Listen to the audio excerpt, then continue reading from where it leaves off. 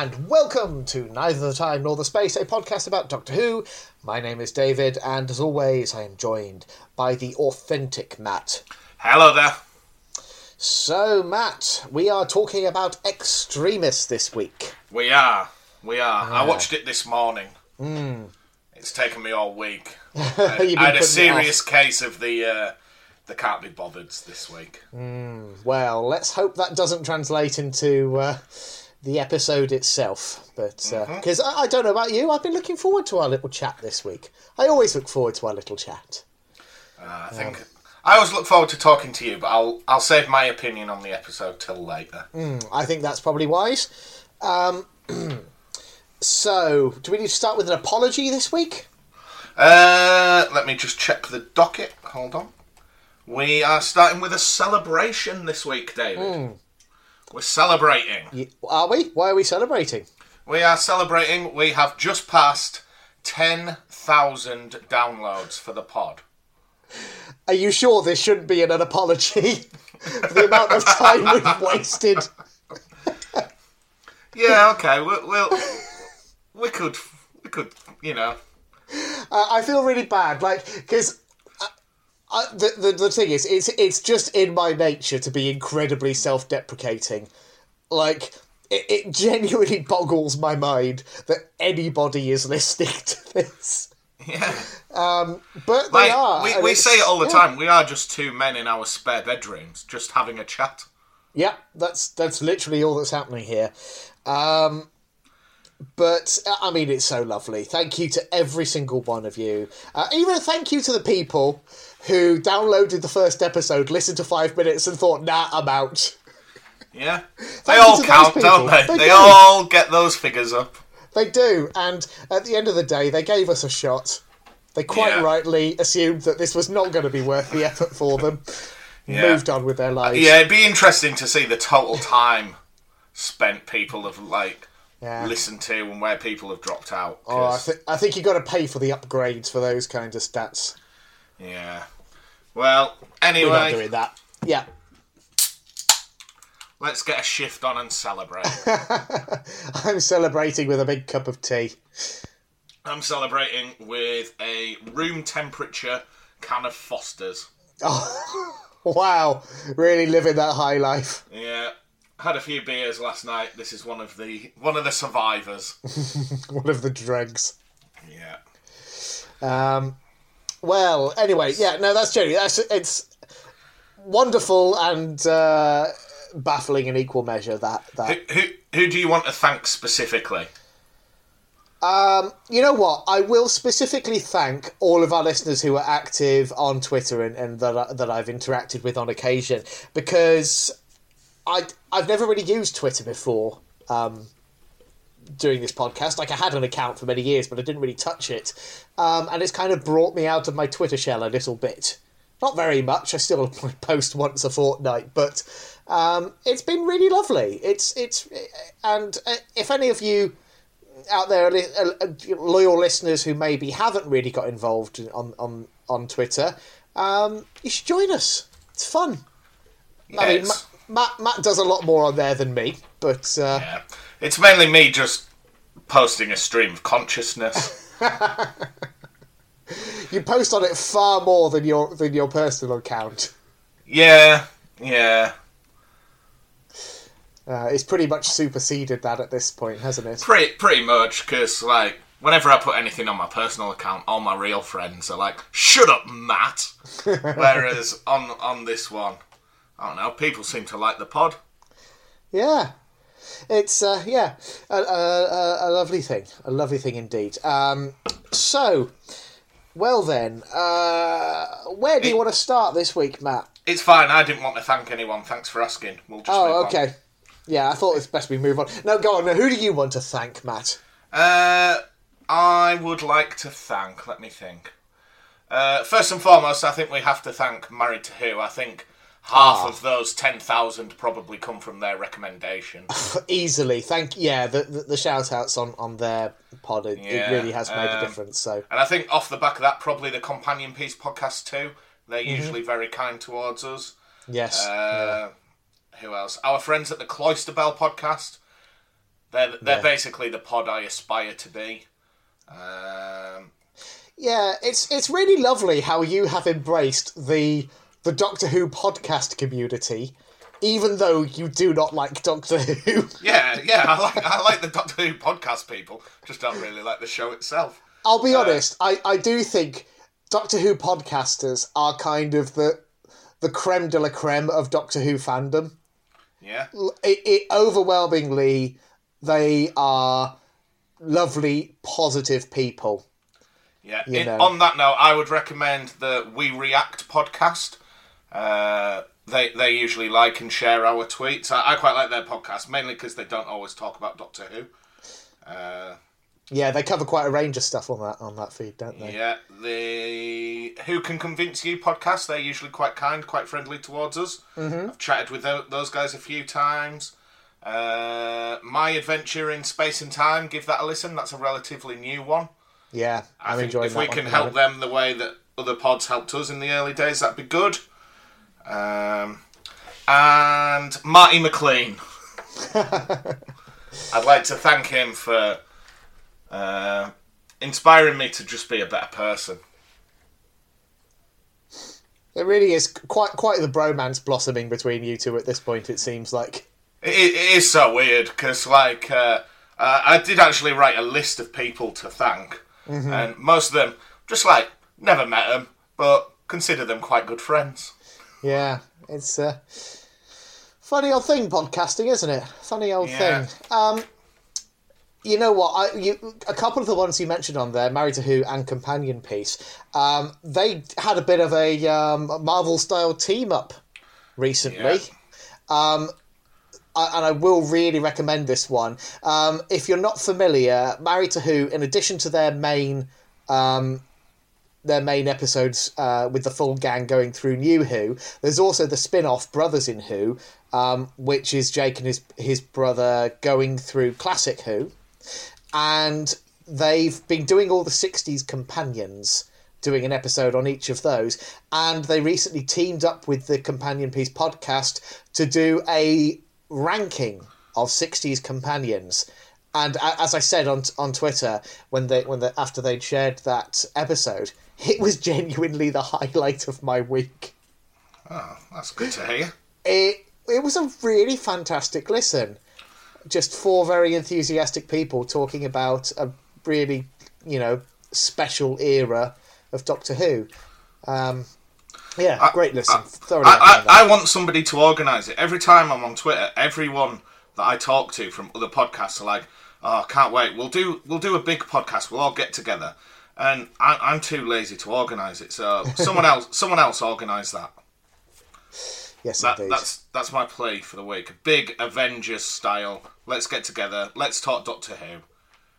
It needs to happen, doesn't it? I'll be quiet. I won't talk about how much I don't like the show. David will be like the forerunner from ours. Okay. Yeah. Excellent. But yeah, so shall we awkwardly transition from all that gushing into discussing the minutiae of what we had for breakfast this week? Yeah. I think we should really put some effort into our segues today. Oh well, that does not count then. If we're going to pan into another segue, David. Speaking of pans, I had pancakes for breakfast this morning. Oh, did you? Yeah. Nicely done. And do you know what? I know people always disagree with my food opinions and everything, but I'm going to say just the best thing to have on pancakes: a little bit of syrup and banana. Anything else, you're going too big. Syrup and banana. That is a very odd combination that I've never heard before. Just a little bit of syrup, a little bit of treacle. You see, I do banana and Nutella in a pancake. I'll tell you what, here's my unpopular food opinion of the week. I'm sure I've said this before. There is no food more overrated than Nutella. Nutella is awful. It's absolutely unbelievable crap. I can't believe I'm hearing this right now. I'll tell you what, if there's one food I am not keen on, Nutella, bin. Okay, we're just gonna have. I don't even have the energy to fight you on that. Right, please, sir, can I have some chocolate, but can it have the consistency of Marmite, please? Okay, I'm just. And I don't even want it to taste of chocolate. I want it just to taste of nuts. It's absolutely grim. All right then. If you tell me you've had Nutella for your breakfast, I've really caused trouble with this segment. No, not today. Today it was the classic, Matt. You do I even need to say it? Marmite on toast? It was indeed Marmite on toast. Oh, yeah. Good to see it return. Yeah. It's just my old faithful, my old standby. What about your meal of the week? Any highlights stand out to you? Yeah, it's another easy one for me actually this week. No real competition. Enchiladas. Ooh. Talk me through them. Everyone knows I'm a big fan of Mexican. Even mentioned how much I love Mexican food in my wedding speech. Okay. So I will admit it was a little bit of a bodge job. Purely because we only decided we were going to do enchiladas, quite late in the day with, without the means to go and grab any specific supplies for it. So we had to make do with wheat wraps rather than corn tortillas. Mm-hmm. So consistency perhaps not quite as perfect as you'd want, but the filling was just, nice tomatoey chili sauce, little bit of very finely diced mushroom in there, a little bit of soy mince, but not too much, just enough to add a bit of texture, some kidney beans. And I don't know where you stand on, like, at what stage because crudely speaking, enchiladas, it's sort of like Mexican lasagna. Yeah. If you like. I'll take that. So I don't know where you stand on with things like lasagna, enchiladas, things like that. How far you push it in terms of browning the cheese on top. But personally, I'm of the opinion that you leave it until the last possible second to whip it out. Absolutely true. Yeah. Okay, that is the best bit of lasagna. So fact, you want it that almost... could be how we make our millions. If we just made the top layer of lasagna. Oh, yeah. Who needs the rest? Sold it as a bar snack. We'd be making millions. But yeah, so I did that. I made sure it was as close to burnt as you can get away with, and it was amazing. Speaking of lasagna, this is not my meal of the week, David. But right. Earlier in the week, my mum sent me a message whilst I was at work and said, "Look, I'm cooking lasagna and I've made too much. Would you like to pick a lasagna up on the way home?" I said, "Yeah." And when I went, she said, "Oh, I must apologise. I have made too much lasagna, but not enough mince. So what I've actually made you is a vegetarian lasagna." Oh. And I thought, oh, this sounds familiar. I'll give this a go. And do you know what? It was absolutely bloody lovely. Yeah. I actually think, like, by substituting mince for veg, because it had, like, roast peppers in there, some pea shoots, it was all there. It had a lot of flavour. I was taken aback by how nice it was. Yeah, I mean, Italian cuisine really lends itself to vegetarian cooking. Because everything's just tomatoes and cheese. But, by having a very simple basis, you can throw pretty much any vegetables you like into the mix, and it will be interesting and nice. And slightly different every time. So, yeah. But not my meal of the week, though, because... Go on, then. What was your meal of the week? That meal was too meat-free for me. So, last night, this week, my wife has gifted me a whole new barbecue. Proper gas burner. So, we broke it in the hard way last night. So, we had chicken kebabs We had lamb kebabs. We had burgers, because I would say if you're doing a barbecue, the one food that is a must is burgers. I'd take burgers over sausages any day. Yeah. I mean, sausages, in my experience, in my meat-eating days, were so hit and miss on a barbecue. But I know you're thinking, Matt, that sounds like a lot of meat. What if I told you, just for pudding, just to polish it off, I also had a massive T-bone steak. And would you say that the steak, that was the crown jewel? Oh, 100%. Yeah. I mean, I can't expect that I'm going to pass a stool for the next 3 days, but...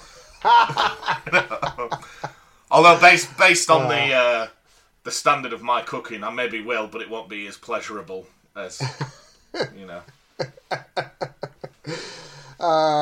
sorry for the blue humour there, David. No, it's fine. Sorry for the vulgarity, as it were. I'm sure I have said worse. Yeah. Of this podcast. Yeah. Do you ever have those moments where you just think, God, what have I said? What is out there on the internet that I've now forgotten about? I quite often regret. I think in the early days of our pod, when we were trying to find our feet, I was just like, I'm just going to say the most insane things possible, just to see if anyone listens. And a lot of early conversation about cats in the early day, wasn't there? I wish I could go back and change that. You certainly belaboured that one. Yeah, wish I could go back and change that, but... Yeah, well, it's out there now, isn't it? Yeah, and like I say, for the last few weeks, whilst I've been doing the editing, there's been less swearing than usual. I've been editing it all out. Yeah, snipping away. Keep it nice and clean. Keep the swearing, keep the politics out of podcasts, please. Yes, so did you do a politics-free edit? I haven't listened to the edit from last week, so presumably it's 10 minutes long. It's mainly just me and you for an hour and a half, just going, no politics, please. And then, in fact, it's going to come up when we have like our listener feedback. You know, it is just mainly, like I say, us making really political jokes, then going, no politics, please, no politics. Indeed. All right then. So, what have we got left? We've got non-Doctor Who TV highlight of the week, or we've got Would I Lie to Who? Which do you fancy? I'm going to say we do TV highlight first. Okay. Last week you seemed quite keen to do your Would I Lie to Who, even though it wasn't your week. So I know you're excited for that. So we'll save the best till last. We'll not big it up too much, but... okay. Yeah, so stay tuned, listeners, for the best Would I Lie to Who of all time. Yeah, it's. I still think your exploits on the farm is the one to beat. Not What's That Smell? What's That Smell was an enjoyable diversion, it must be said. Yeah. Right. Okay, so television highlight of the week. You got anything there, David? Yeah, okay. It's going to be... People... I'm going to tell people about it, and you'll either think... you and the listeners will either think, oh, that sounds fascinating, I'll definitely give that a watch, or you'll be like, why would I spend an hour and a half of my life on that? So, I watched a feature-length documentary on BBC iPlayer about the Pepe the Frog meme. Okay. Are you familiar with Pepe? I get that he's just a sad frog. And he represents racists or something. Yes, so... I don't know the ins and outs. I know there's a sad frog who's racist. Okay, so I think most people are aware of that. But the character was actually a character in an indie comic book. Just a humour, slice of life, slightly surreal little comic book that the creator made and put some issues up on the internet and stuff in the early days of the internet. We're talking like MySpace era. And at a certain point, people started like grabbing images of one of the characters, Pepe the Frog, and using them for general memery. And the creator was pretty much, cool with that. And then at a certain point, the alt-right got involved and kind of co-opted it, and it became this very, very bizarre thing that's kind of genuinely inextricably linked with the rise of Trump and the alt-right and all of that. And the documentary goes into a lot of detail, like talking and following the creator and sort of his struggles with coming to terms with seeing his work being completely wrested away from his control. Mm-hmm. It's a really, really fascinating documentary. It's well made. There's some nice little animated segments in it and stuff. It's not for the faint of heart, because it doesn't shy away from showing some of the truly horrific ways in which that character has been appropriated and misused. So there's some unpleasant language and some very unpleasant thoughts that are expressed by unsavoury people within it. So obviously go into it with that proviso. But anyway, so it's called Feels Good Man. It's on iPlayer for a couple more months, I think. And I would say it's definitely worth a watch if you like that sort of thing. All right. What about you, Matt? I don't know. Now, all I can think of, after last week where I recommended Werewolves of London, I want everyone to just go listen to Rainbow Connection by Kermit the Frog. Let's just think about happier frogs. Or that one from the Warner Brothers cartoon that sings all the time. That is genuinely one of my favourite cartoons of all time. Is it the one, does he go like, hello my baby, hello my darling? Is it that one? Yeah, it's the one. Yeah, one Froggy Evening, directed by Chuck Jones. Right, I think without any context, I might just put that on our Twitter. Yeah, it's just genuinely one of the greatest pieces of comedy of all time. Do you have any favourite celebrity frogs you'd like to talk about? I think you've covered the main ones there. There's that little one, isn't there, that's Kermit's cousin that sings halfway up the stair, but I forget what he's called. I'm not keen on him, to be honest. No, little dweeb. Kermit's my go-to for celebrity frogs. Yeah. So, Matt, do we need to have out on the podcast the whole Werewolves of London thing? Last week, obviously, I said that I couldn't place it. Yeah, and then everyone said, wow, I love this song, it's one of the best songs ever, and you just weighed in and just went, bit boring. Okay. You don't live in the real world with the rest of us. That's how I justify your behaviour. I'm just like, it's like if, I think of it in terms of Doctor Who, if a man fell from space and had no real understanding of human society, I'm just like, oh, right, he doesn't really think it's boring, he just doesn't know any better. He's been trapped in ice for 5,000 years. Can I unpack my thoughts a little bit? If you say anything bad about the song Werewolves of London, I'm going to stop the recording. Let's move on then. Instead, just go, Werewolves of London, and just appreciate it. What a great song. It's fine. It just gets a bit repetitive after a while. It's fine. That's the nice way of saying you don't like it.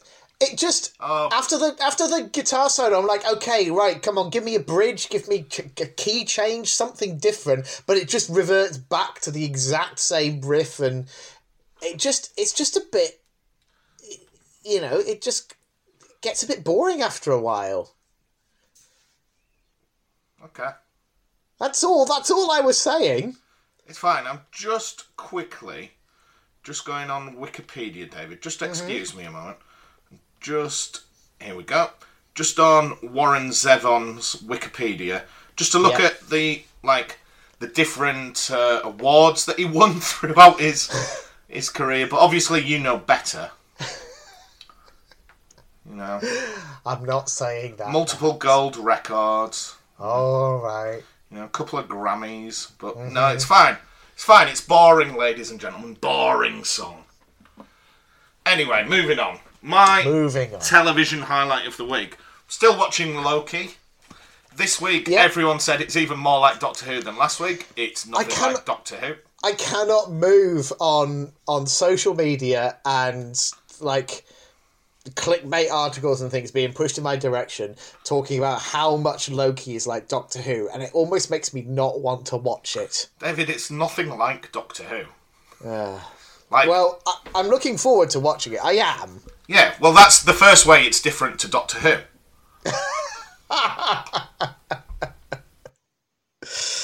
Yeah, I've still got the last episode of Falcon and Winter Soldier to get through. Mm-hmm.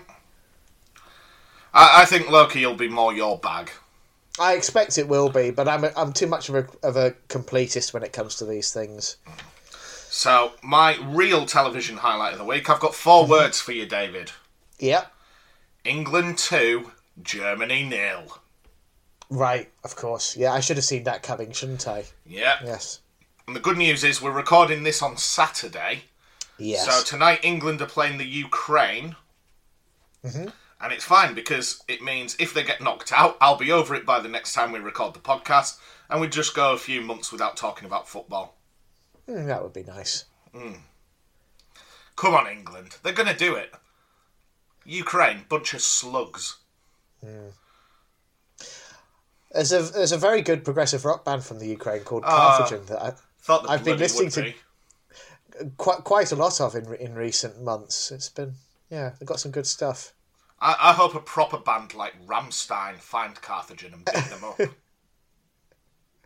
I mean, they definitely could. Proper industrial metal, just go and beat them all up. I've been listening to a lot of Rammstein this week. And I don't want to big myself too much, but in my car, when I'm doing my little bit of karaoke, I think I'd do a tremendous pass at Rammstein. I'll be honest. I don't know any of the words. It's all in bloody German. But, I'll do my best. Yeah, well, that's all anyone can ask of you, Matt. Right. What else have we got to do? Should we do Would I Lie to Who?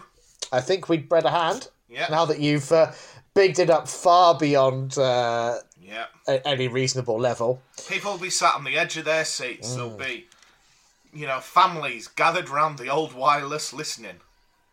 Well, you know what I like to do sometimes with What I Lie to Who? Because I try to keep it on topic and actually discuss things in relation to Doctor Who. I like to dip into this month's edition of Doctor Who magazine and see if there's anything worth pulling out from that. And this month, amazingly, they finally started something that almost feels like a marketing campaign for the new series of Doctor Who. Okay. Kind of. We still have absolutely no details whatsoever. We don't know how many episodes it's going to be. We don't know when it's going to be on the TV. There's no hint of a trailer being anywhere close to in the offing. So instead of anything remotely concrete, we've got Jodie Whittaker and one of her co-stars answering some questions from readers. Okay. That are submitted and highly vetted, so only the most inane ones got through. And I picked out probably the most inane of all. And I want you to guess Jodie Whittaker's response. Okay, I'm going to guess the answer is no, I don't like prog rock. And that question submitted by David, 35, from Yorkshire. So, one of the readers asked Jodie if the TARDIS could dispense any food item, what would it be? Okay. I don't know what the choices are, but my mind immediately went to ham. I really hope. Well, I can tell you that she offered both a drink and a food. Okay. So you've got 3 sort of food and drink combos to choose from here. Right. Let me take a genuine stab in the dark before I get options. No, go. I think the answer is going to be hot tea and ice cream. Oh, that's interesting, Matt. That's interesting.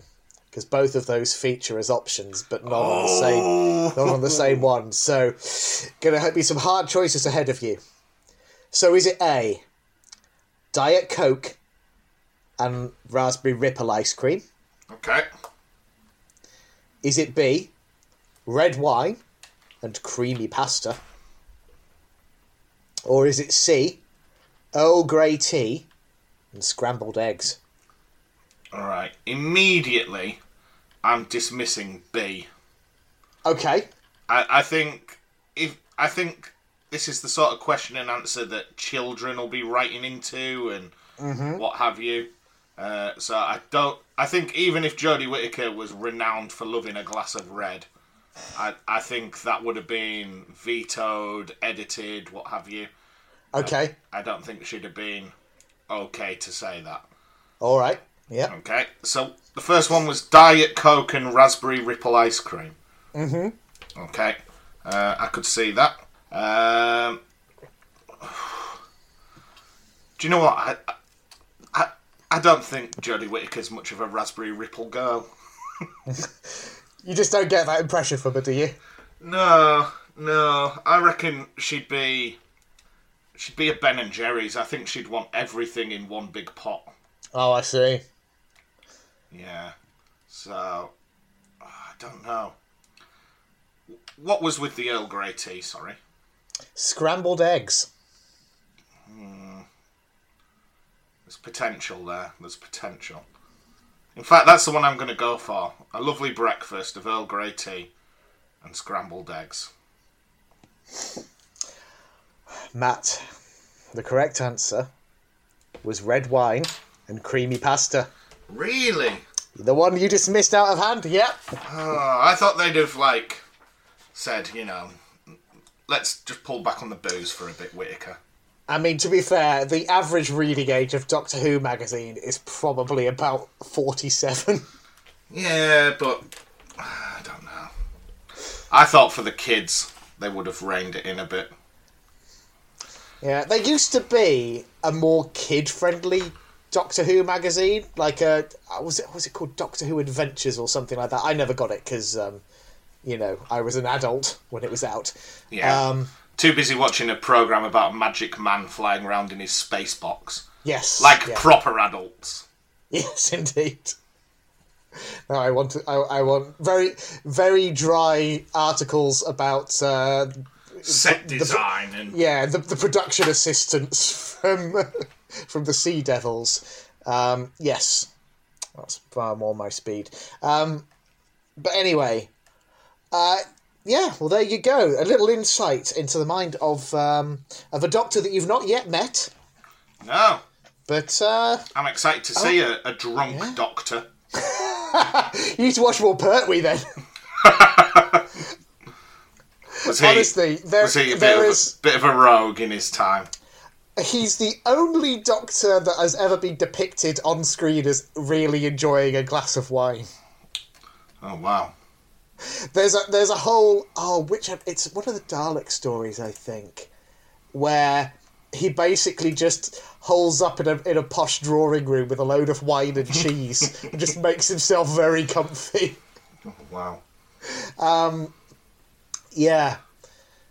Whereas, I mean, pretty much any other doctor, when they have been shown drinking wine, have always pulled a face or something.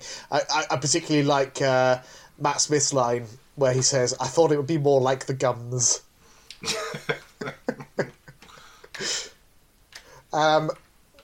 But yeah, okay, so there we go. So that ties the score at 9-all. It does, doesn't it? Yeah. It's getting exciting. Yeah. Not like where football. are we now? We're July, so we've still got August and September still to go. We've got 3 months of Would I Lie to Who till the comeback of the Wheelie Big Quiz. Do you think we can keep it going that long?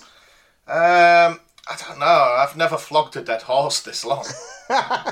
Because I was thinking if it's 9-all, we could make the next one the decider, if you like. Yeah. What the problem there is? What are we going to do next? We could just have shorter episodes.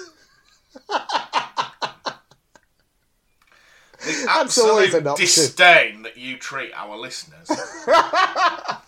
We don't owe them anything, Matt.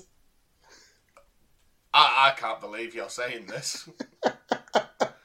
10,000 downloads and you're just like, yeah, screw them. Do you not long for the days when it was a nice tight 45 minutes? It was 40 minutes because I wasn't enjoying myself. I've introduced things. If we were still on 40 minutes, I'd have bailed by now. It's all of this bullshit at the top that's keeping you hooked in, is it? First of all, you watch your language. There's children listening. Okay? It might be children that know a lot of swear words, but that's on their parents, not us. We need to be better, David. All right. How dare you? Imagine if Martin McLean's listening and he heard that. Who knows? Yeah. Do you know what, David? Normally I'd say I'm not mad, I'm disappointed, but in this case, I am mad, and I'm disappointed. Because, obviously, the next segment we're moving on to is listener tweets. Yes, it is indeed. Yeah. Yeah. You know what, I will say, I am really, really interested to hear what people make of Extremis, because, I won't say why yet. We'll touch on that when I sort of give my my top line thoughts. But I'm very, very interested to see what the range of opinion is on this one. That's good. We got a nice clear take of you saying how interested you are, so I can edit it now if you want to go to the loo. It's absolutely fine. Everyone knows this is your least favourite part of the show. Just because you make me say hello to everyone. Well, this week I was going to make you say thank you for listening, but... Oh, okay. You know, since you're such an ingrate, I can do that. It's fine. It's fine. It just starts to feel a little too much like socialising. Right, I'll tell you what, if I start reading it, if there's some that I'll generalise some of them. Okay. We'll be quick. So the first message we got was from Outer10, ? Okay, that's a different podcast that I think they just rate everything. It's one I'm not familiar with. They follow the Cloister Bell. I think that's how they got our message. And do they just do Doctor Who stuff, or do they just rate everything? I think they just rate everything. Okay. That sounds very intriguing. I might have to check that out. Looking at their Twitter, for example, they're going to rate their top 10 action scenes from films and just give them scores out of 10. Oh, nice. Okay, so they said it's a classic, 8 out of 10. Okay, great. Okay. I mean, very much on form there. Okay, then we had a message... Oh, sorry, did you want to thank them for that message, David? Thank you very much. Okay, do you want to say thank you to Thomas Murch for his message? Thank you, Thomas. Okay, he says that it is extremely good. He then apologises for the pun, but... yeah, enjoys the episode. Never apologise for a pun. Be proud. Okay. And the next message comes from Clover. Do you want to say thank you, Clover? Thank you, Clover. Okay. He says it's good with some bad bits, but that's our job to rate, so I'm not going to read the rest of that tweet, David. The sheer gall of the youth of today trying to steal. You know, plagiarism's a crime. Thank you very much. Mm-hmm. Okay. Next message comes from Amy. Do you want to say thank you, David? Thank you, Amy. Okay. Amy says, I love Extremis. It's a favourite of mine. It's such a clever story, and I was blown away. The mystery kept me right until the end. Okay. And then she always offers a quote with her tweet. So she says, you don't have to be real to be the Doctor as long as you never give up. Without hope, without witness, without reward. Yeah. It's a lovely refrain. It pops up a few times in that episode. Okay. Then we had a message from the Cloister Bell boys. Do you want to say hello, David? Hello. And thank you. Ah, you beat me to it. I was going to say, do you want to say thank you as well?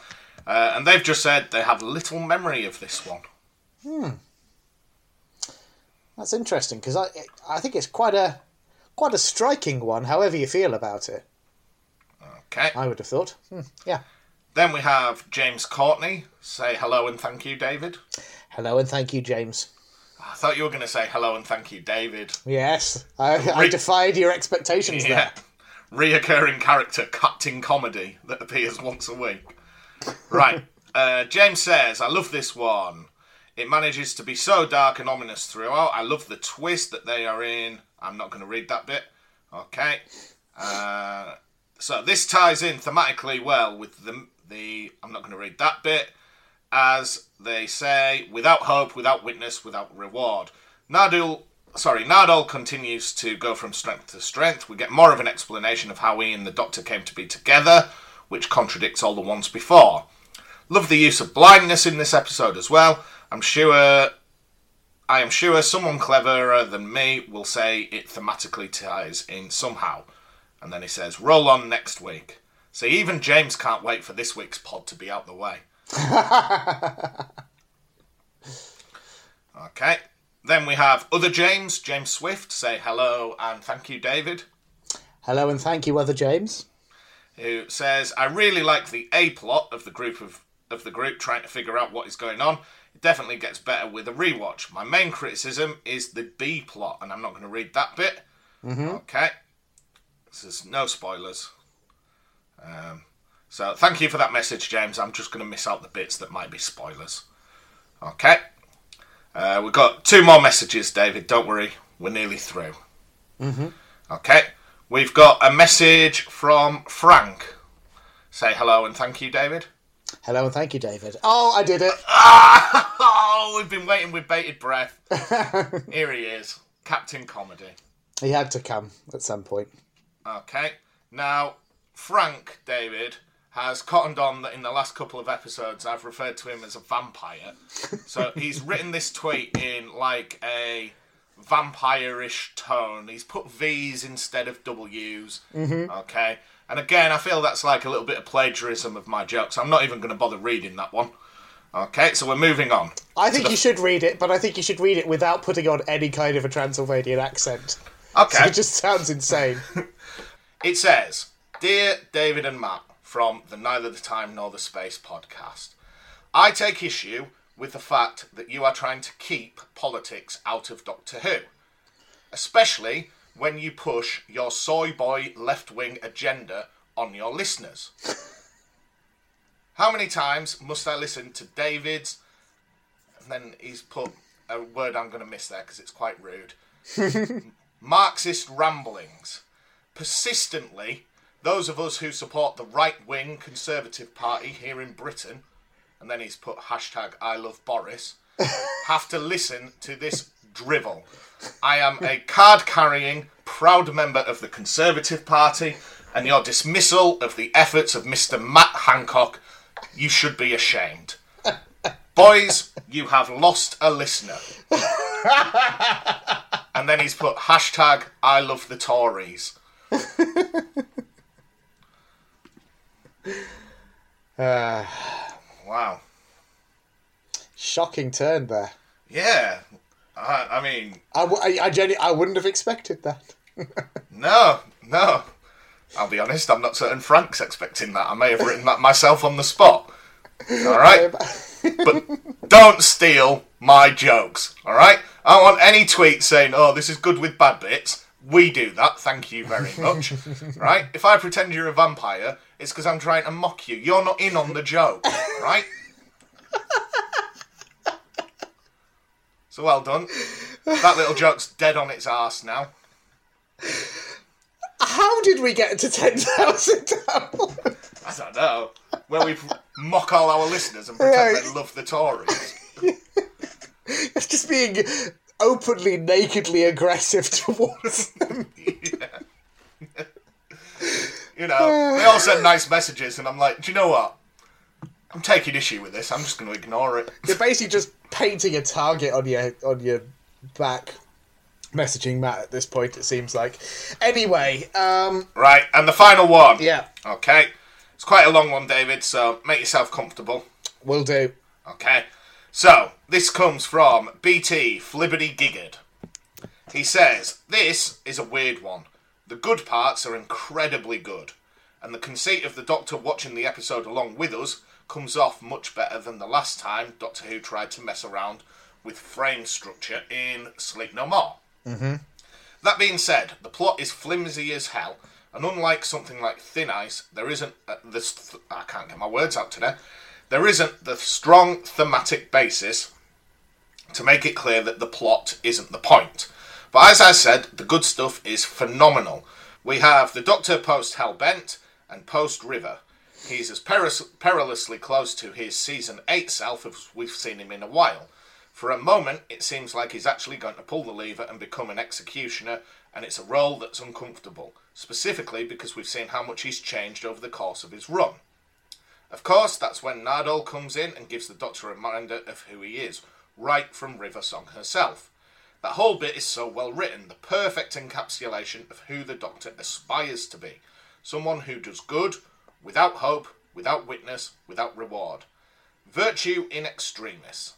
The fact that 12 chooses to give up another long period of his life after the billions of years in the confession dial, and 24 years with River, mind you, just proves that on a good day he can live up to his own ideals.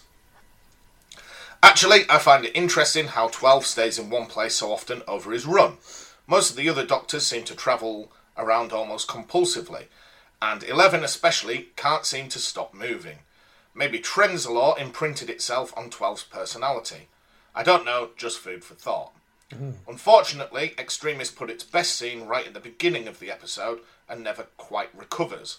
There's still some good bits, the Pope in Bill's bedroom gag is hilarious, and we get to see some of Nardole's badassery, in addition to the comic relief.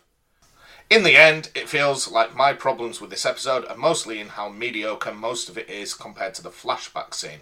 But man, what a perfect scene.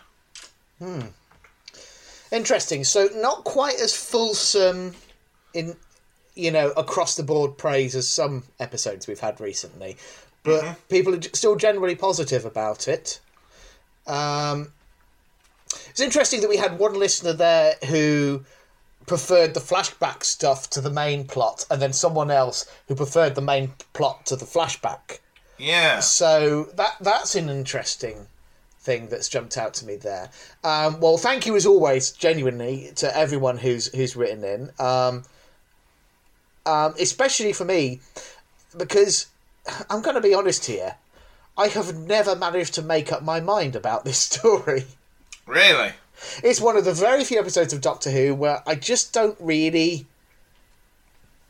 It's not that I don't have a strong opinion, I just don't quite know what that strong opinion is yet, even after multiple watches. How did it land with you on a first watch, Matt? I'm really intrigued to know. I'm going to... I think I used this maybe last week. I'm going to say, I had a good time with this, but I couldn't tell you why. Right.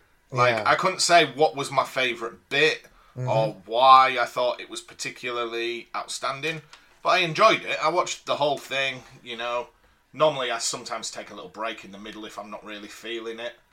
But yeah, it was okay. Yeah. I think the thing is, I distinctly remember the first time I watched it, at the end of it, just feeling a little bit like, what now?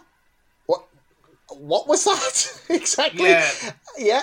I know there are hints towards the twist. Yeah. But then at the end, I was like, that's come literally out of nowhere. Yeah, it did leave me a bit wrong-footed. And then, I was quite active on Reddit at the time and stuff like that, and everyone was really gushing about it. And I was like, I don't think I'm there with this one. And I think because a lot of people were so immediately enthusiastic about this story, if anything, that kind of pushed me away a bit from feeling, heading in that direction with my feelings towards it. I had a similar reaction with Listen, the first time I watched that. But what I found was with subsequent rewatches, because I knew where it was going, I was able to appreciate it more. And I really came around on that one eventually. How many times would you have seen this episode now? I think last night when I watched it, it was my third watch. Right. And it hasn't quite landed with me yet. What I would say is I like a lot of the individual elements of it, but I think it's one of those rare examples of a case of an episode of Doctor Who where for me, it feels somehow less than the sum of its parts.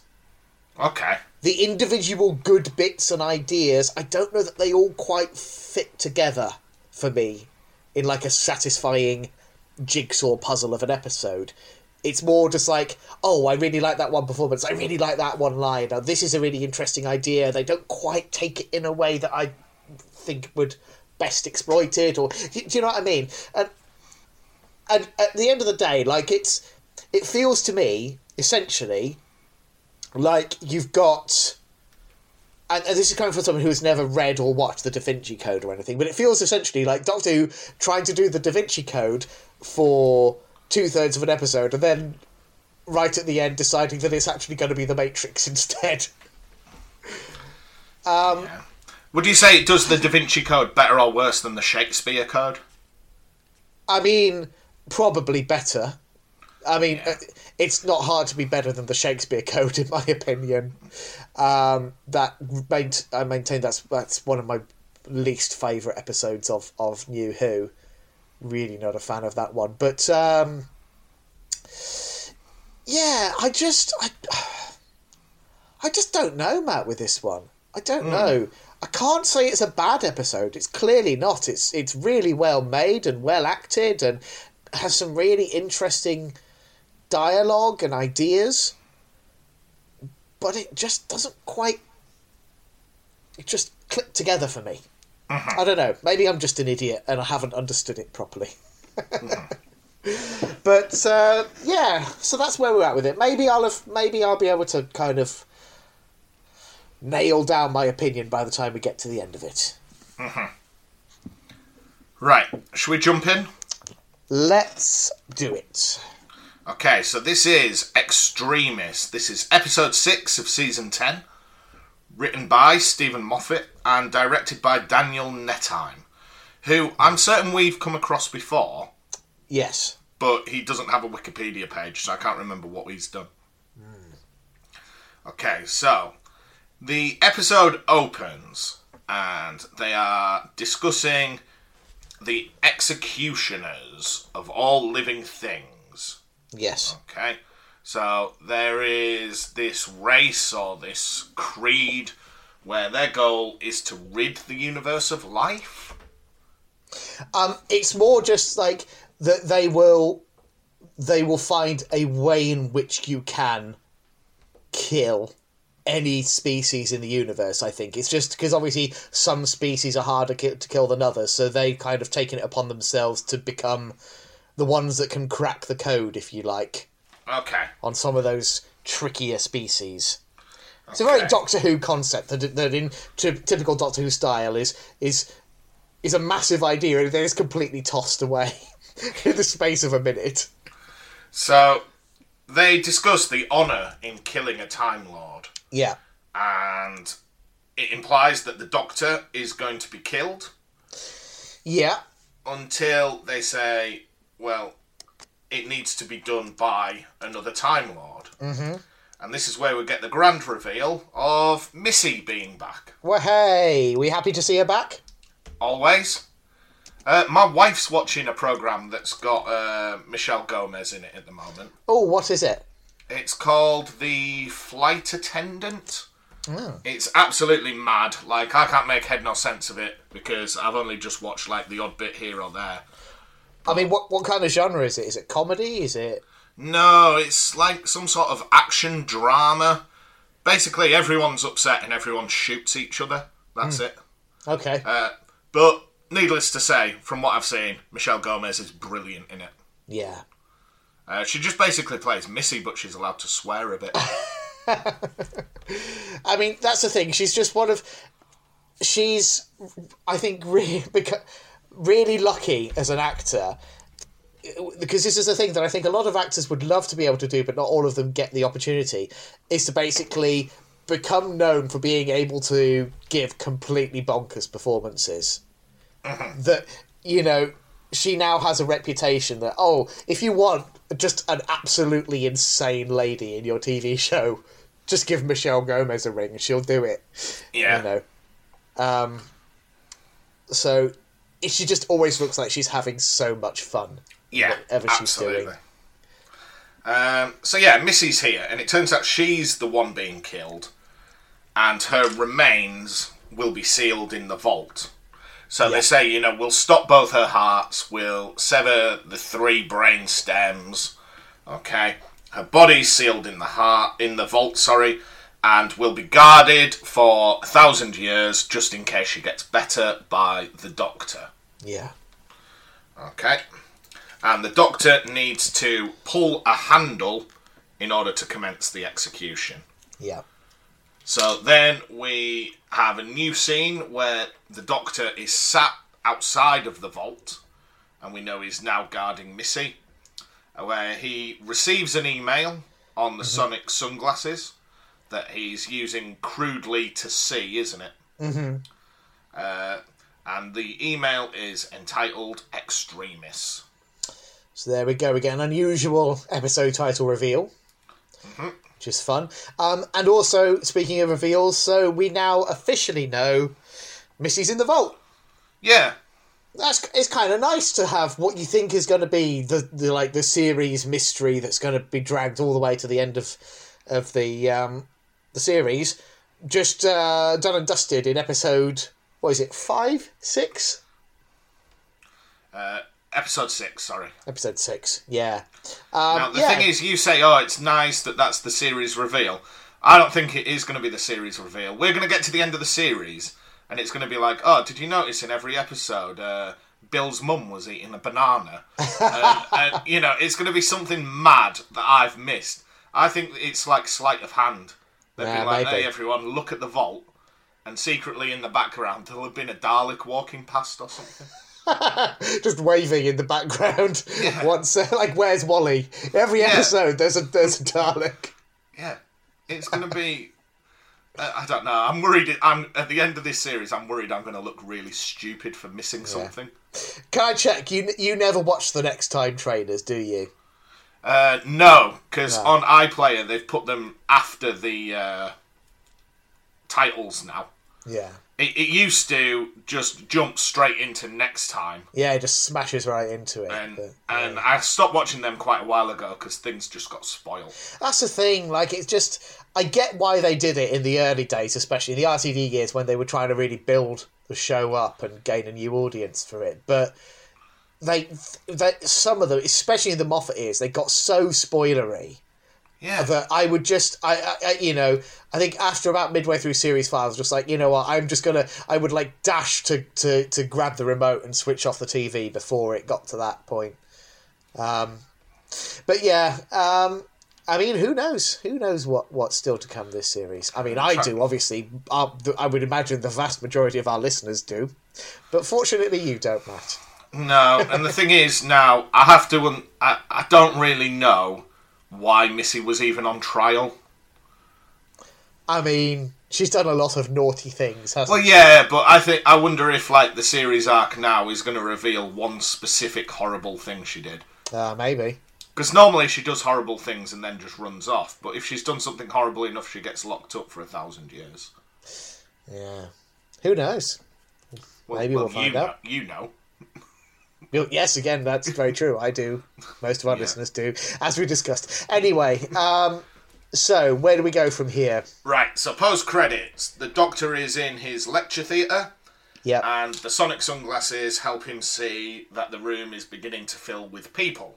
Yes. And they are visitors from the Vatican. Yeah. Can we just keep religion out of Doctor Who, please? Okay. So, there is a message from the Pope in 1045 asking the Doctor for help. Yeah. And at that point, the current Pope appears. Yeah. Okay. So, this is bonkers. Yeah. Just going to throw that out there. It is almost cartoonishly bonkers, I feel like, to just have the Pope turning up. Is it meant to be Bristol?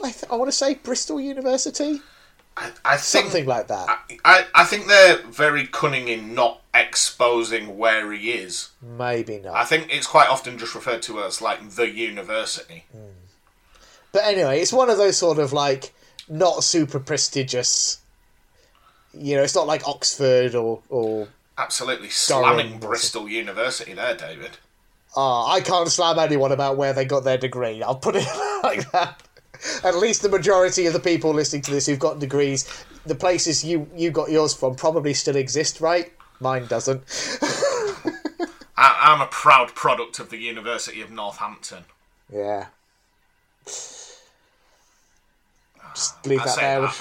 Say that. Didn't really enjoy my time there. Never mind. Let's move on.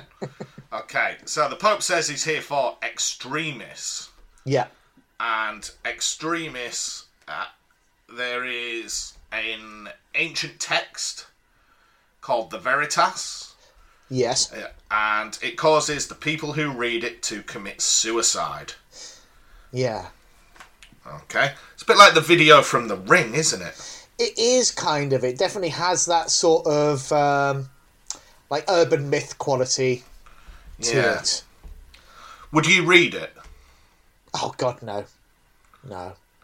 Really? If someone said to me, literally everyone who has ever read this has committed suicide afterwards, no, thank you. I have my off days, but I enjoy living. I'd quite happy to stay that way. Flick to the last page, see how it finishes. Because did you know? I mean, this is going back some years, and I know that you haven't lived local to me your whole life. No. But did you know that our favourite Indian takeaway, Jaipur Spice? Yes, yeah. The origin of. Do we give away the location? Yeah, the name of it, because it is a satisfying name to say. Go on then. You may as well say. Yes, the Busby Stoop.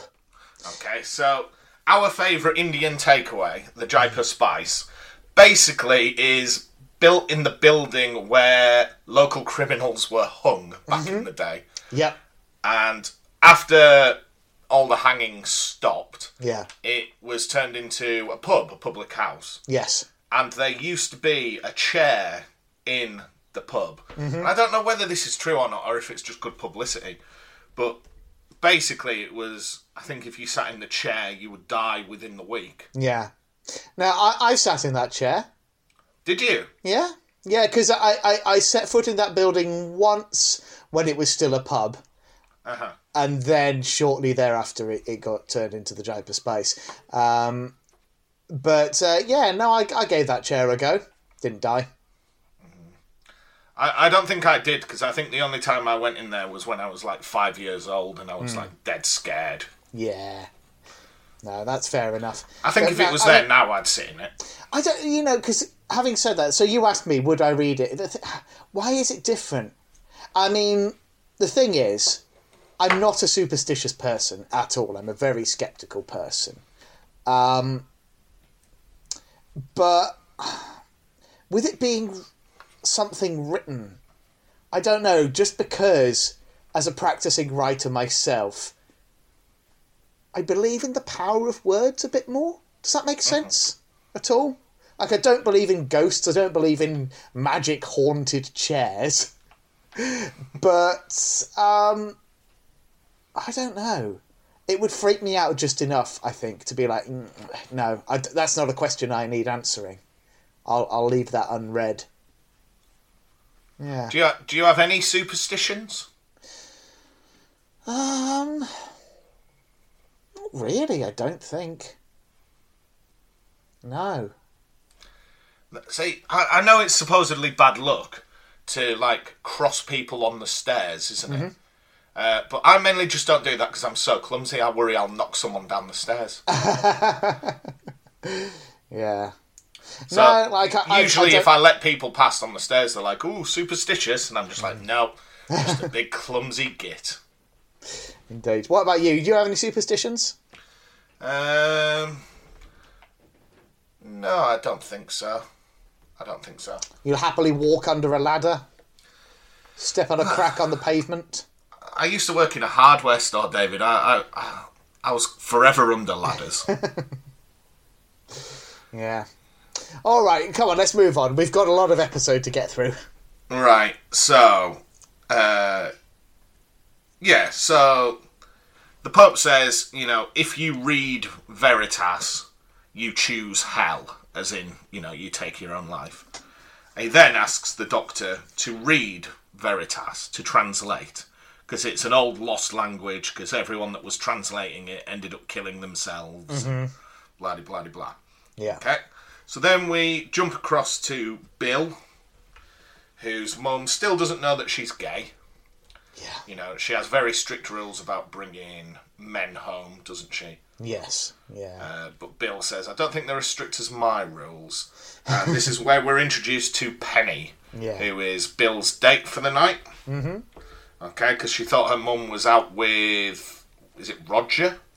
I forget. Well, she says one name and it's a different name. Yeah. But... There's another bit of our podcast lost to time where we used to know every extra character in every episode. Well, you did. You'd glom onto them. I think it's also the way RTD writes them, though. You know, it's hard to forget Rodrigo, isn't it? Yeah, Rodrigo and his digger. Yeah. And wasn't there one a guy that owned a fruit and veg stall? Yes. Yeah. Yeah. And just the opening of Rose, where she just runs around shouting Wilson for ages. But never mind. Okay, so mid-date. I was listening. Sorry, I've gotten sidetracked again. I was listening to a podcast recently where they were discussing the Target novelisation of Rose. You know, Russell T Davies a few years ago wrote a novelisation of it. Apparently, in the first chapter, he gives like this whole backstory to Wilson. Like, apparently, he was like pocketing the lottery money and all of that. Like all of these extra details, only for it to be unceremoniously bumped off. I think when we get back around, once we've done the 7th Doctor again, we're going to have to do something special for the 8th Doctor, because we basically watched all his televised adventures. But maybe we should reread Rose. Not watch it, but reread it. I'd be up for doing the Rose novelisation at some point. Yeah, just revisit it. Yeah. I was sort of conversation we should have off pod, really, isn't it? In one of our long planning meetings. Yeah, I think for the 8th Doctor, I was thinking we'd dip a toe in Big Finish, but yeah. Like I say, probably should have kept all the planning off pod, but never mind. Right. So mid-date, the TARDIS arrives, and the Pope interrupts Bill's date. Okay, Penny, can't understand what's going on. Mm-hmm. She panics, she leaves, and when Bill enters her bedroom, there's just Catholic men everywhere. Yeah. Okay. I like that scene. I think it works. I think it only works because of Pearl Mackie's performance. Yeah. She's an absolute joy, isn't she? She plays it perfectly. Absolutely note perfect. Yeah.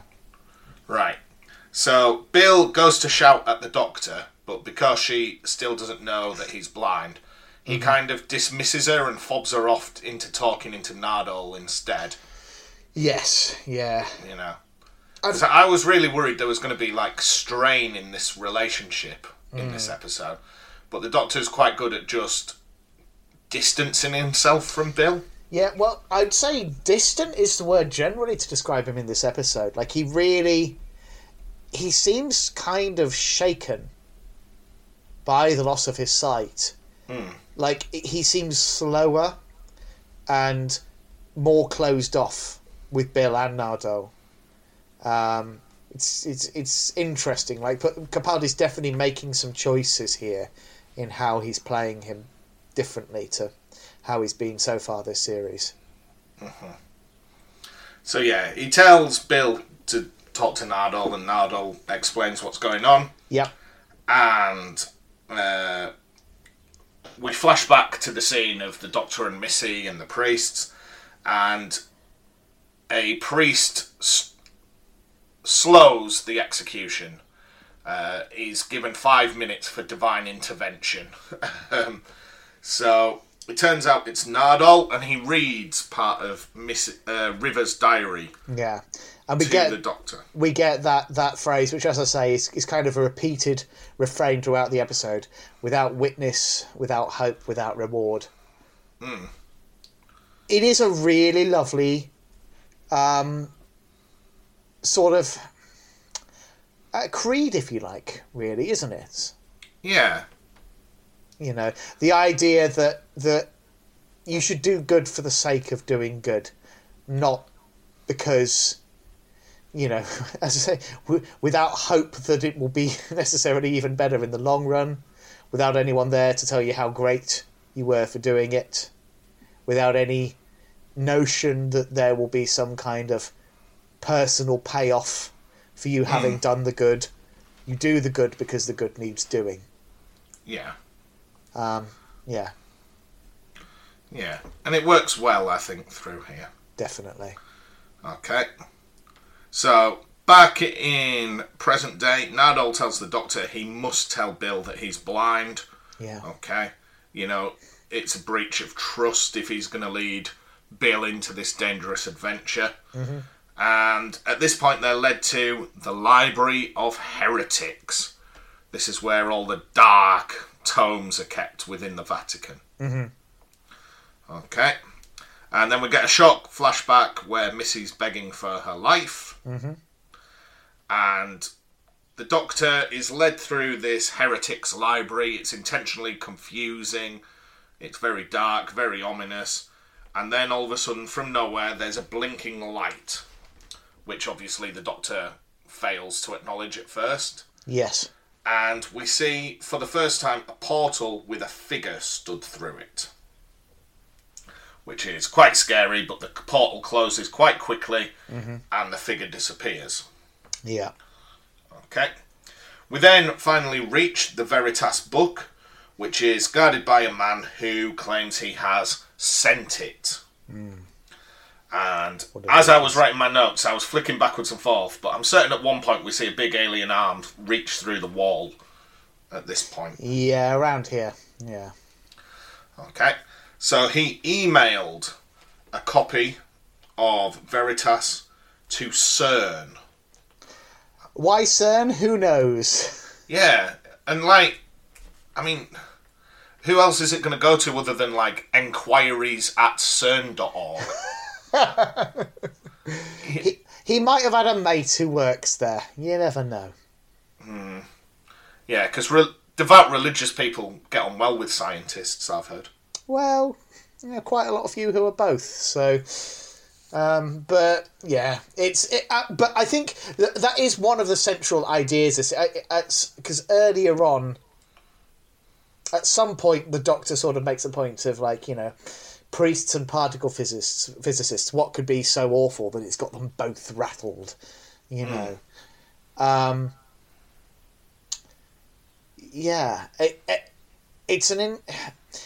I do kind of like the way this episode. It really the theme of it really is faith. It's all about what do you put your faith in? What do you trust? Your faith in reality. You could even, if you wanted to, fold the Doctor's blindness into that. This notion of blind faith. But yeah, I think that's the thing. I feel like there's a thread there, but Moffat doesn't quite tie it together. So I think that's why one of the reasons why I struggle with this one a little bit. But anyway, he sent it to CERN anyway. Yeah, and as that's being discussed, we hear a gunshot. Yeah. So again, the Doctor sends Bill and Nardole away to investigate, but they both think he's doing it so that he can begin to read Veritas. Yes. Okay. And they are completely correct in that. Like, he's fooling no one. Yeah. And they manage to find the gun that caused the gunshot when light is reflected off it. So Can we not? We can't gloss over as well the chat between Bill and Nardole where Bill asks Nardole if he's secretly a badass. Yeah, and it's like, hey, there's no secret about it, baby cakes. Yep. And then immediately sees the gun and squeals. Yeah. So the guy that had been guarding the book has now killed himself, which implies he's read it at some point. And they see another portal, but this time there's no figure in the portal because the figure is approaching the Doctor. Yes. Okay, so we know he's in for a bad time.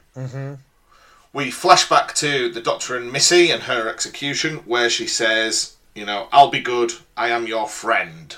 Yes. And sadly, he kills her. Yeah. And says, well, I'll guard her for 1,000 years. Well, R.I.P. Missy. Yeah. She had a good innings, but that, She's gone as soon as she came. Yeah, that's really, that's the end of it. Yeah. Okay. Yeah. And having stepped through the portal, Bill and Nardole are inside the Pentagon. Yes. Okay, but they don't stay very long because there's actually a network of portals using alien technology. I do love that scene when they're on the Pentagon, where they're just like, the lady is just like, do you have clearance? And they're like, clearance for what? Yeah. The Pentagon? Yeah, it's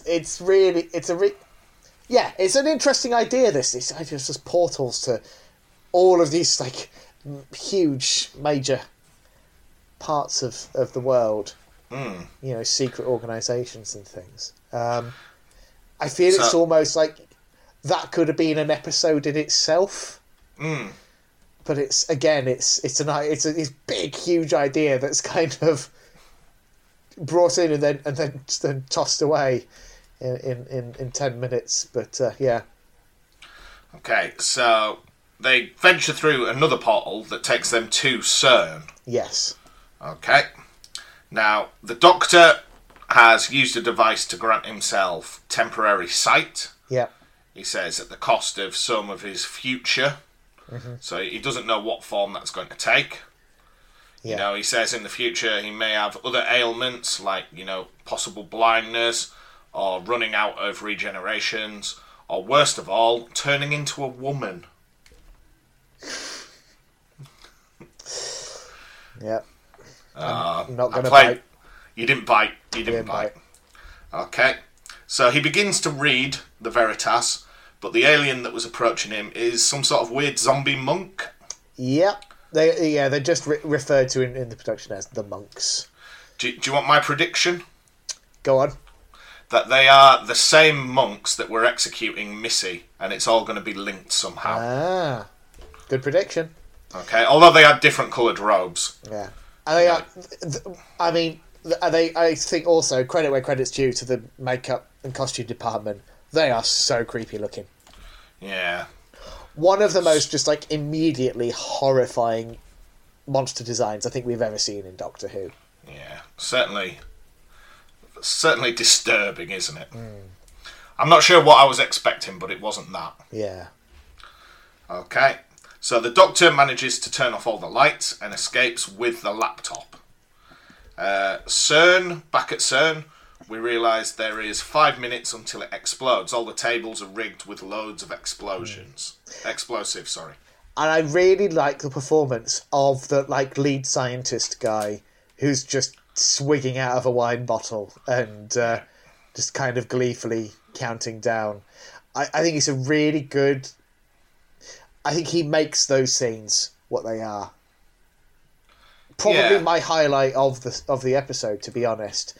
When he gets to the point of telling Bill and Nardole to pick a number and banging the table, and the execution of that whole reveal, I think, is really well done. Okay.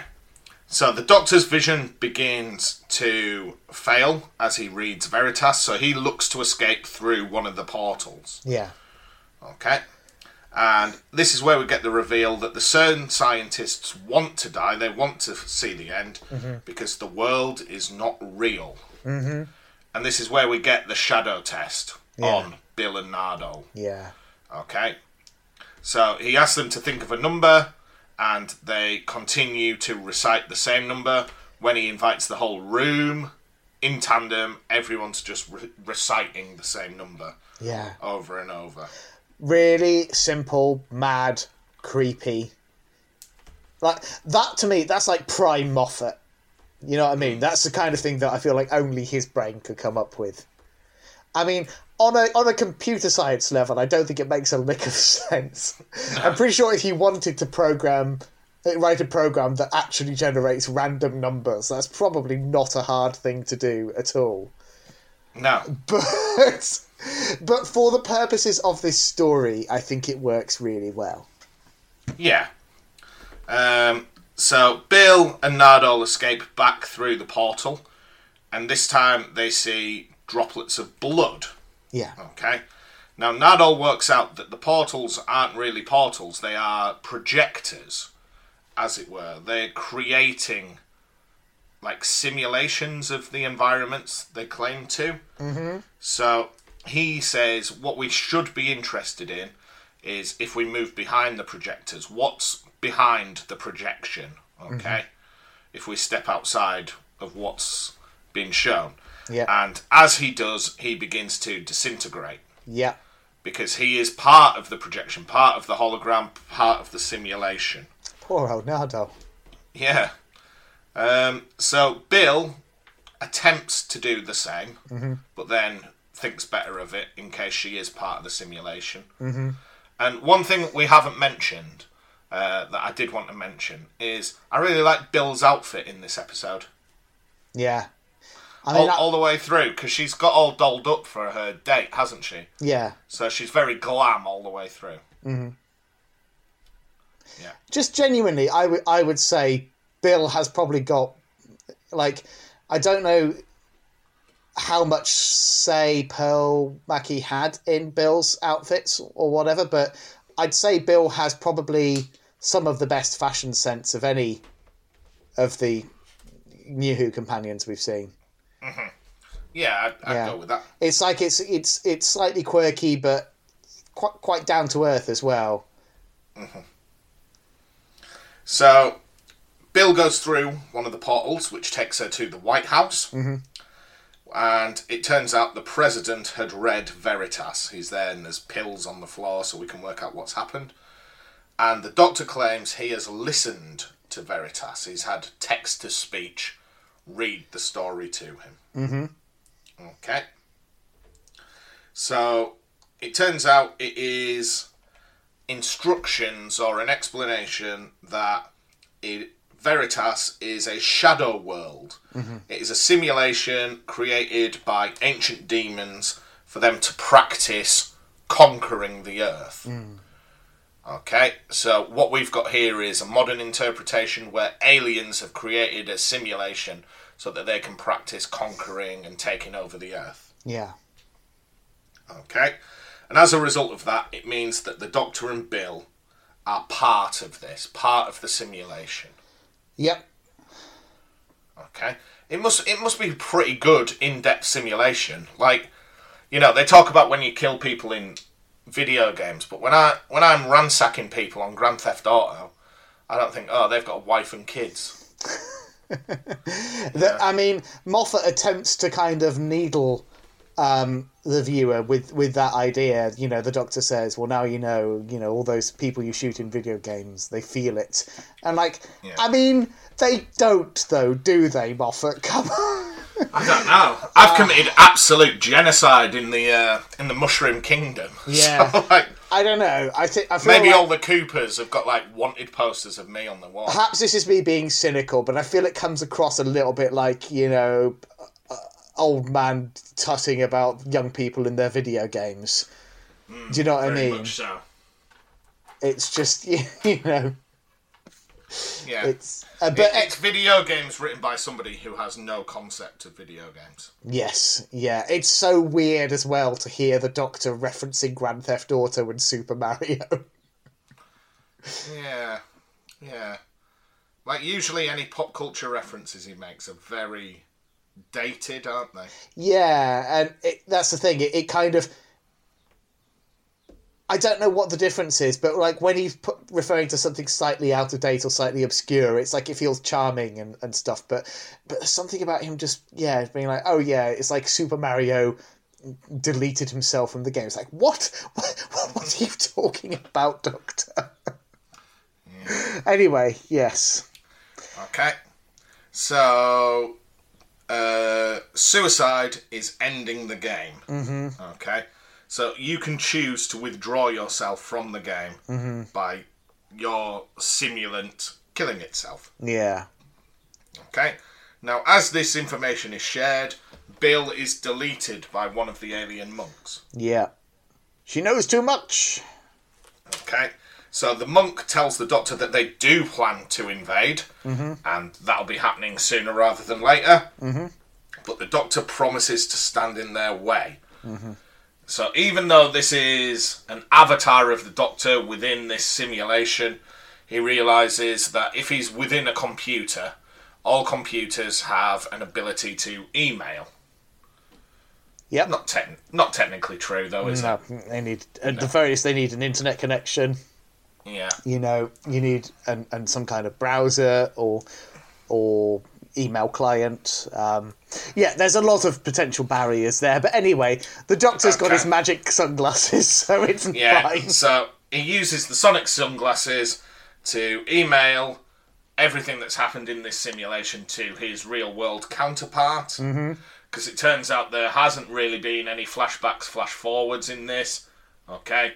It's just two separate Doctors.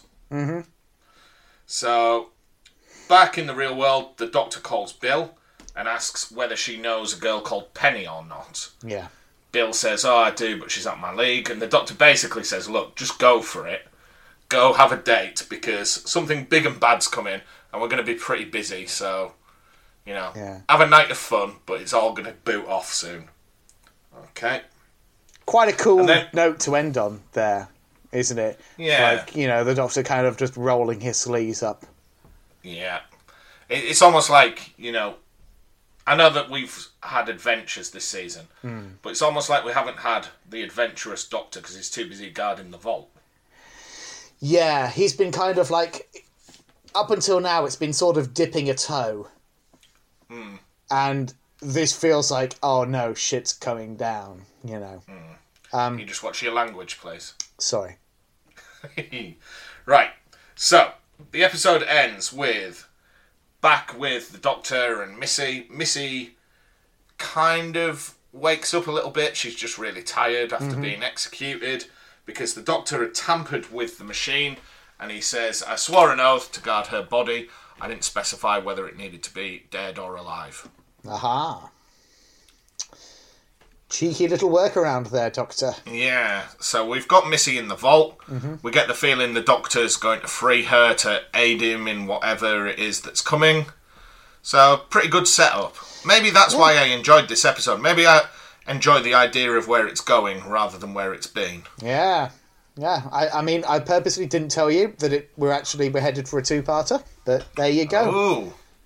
What have we got coming up next? So, next week is part 2, The Pyramid at the End of the World. All right, I wonder what that's about. Probably a pyramid. The end of the world. I was going to say, I wonder where that pyramid is. Antarctica, maybe? What would you, if you had to stick a pin in a map and say that's the end of the world? Hold on. Let me just pull up a world map, and I'll give you a decisive answer. Okay. Right. I'm going to say, hold on, let me just open this image so it's a bit clearer. I'm going to say that the world ends probably around, do you know what? England are playing them in the football later. Probably around the Ukraine. Of course, bringing it back to that. If you go west, obviously you've got Northern and Central America. I'd count that part of the world. Yeah. South America I'm a little bit hazy on.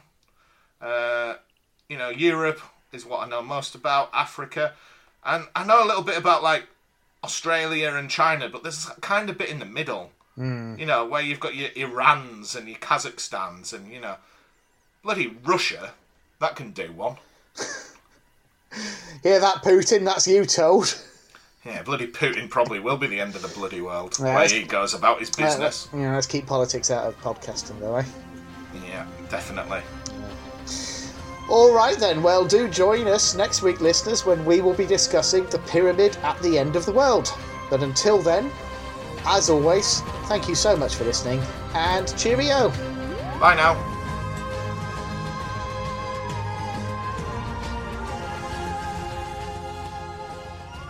Thank you for listening to Neither the Time Nor the Space. If you wish to contact us, our email address is timenorspacepod@gmail.com, and on Twitter we are @timenorspacepod. And thank you to Alexander Urban for his smashing arrangement of the Doctor Who theme.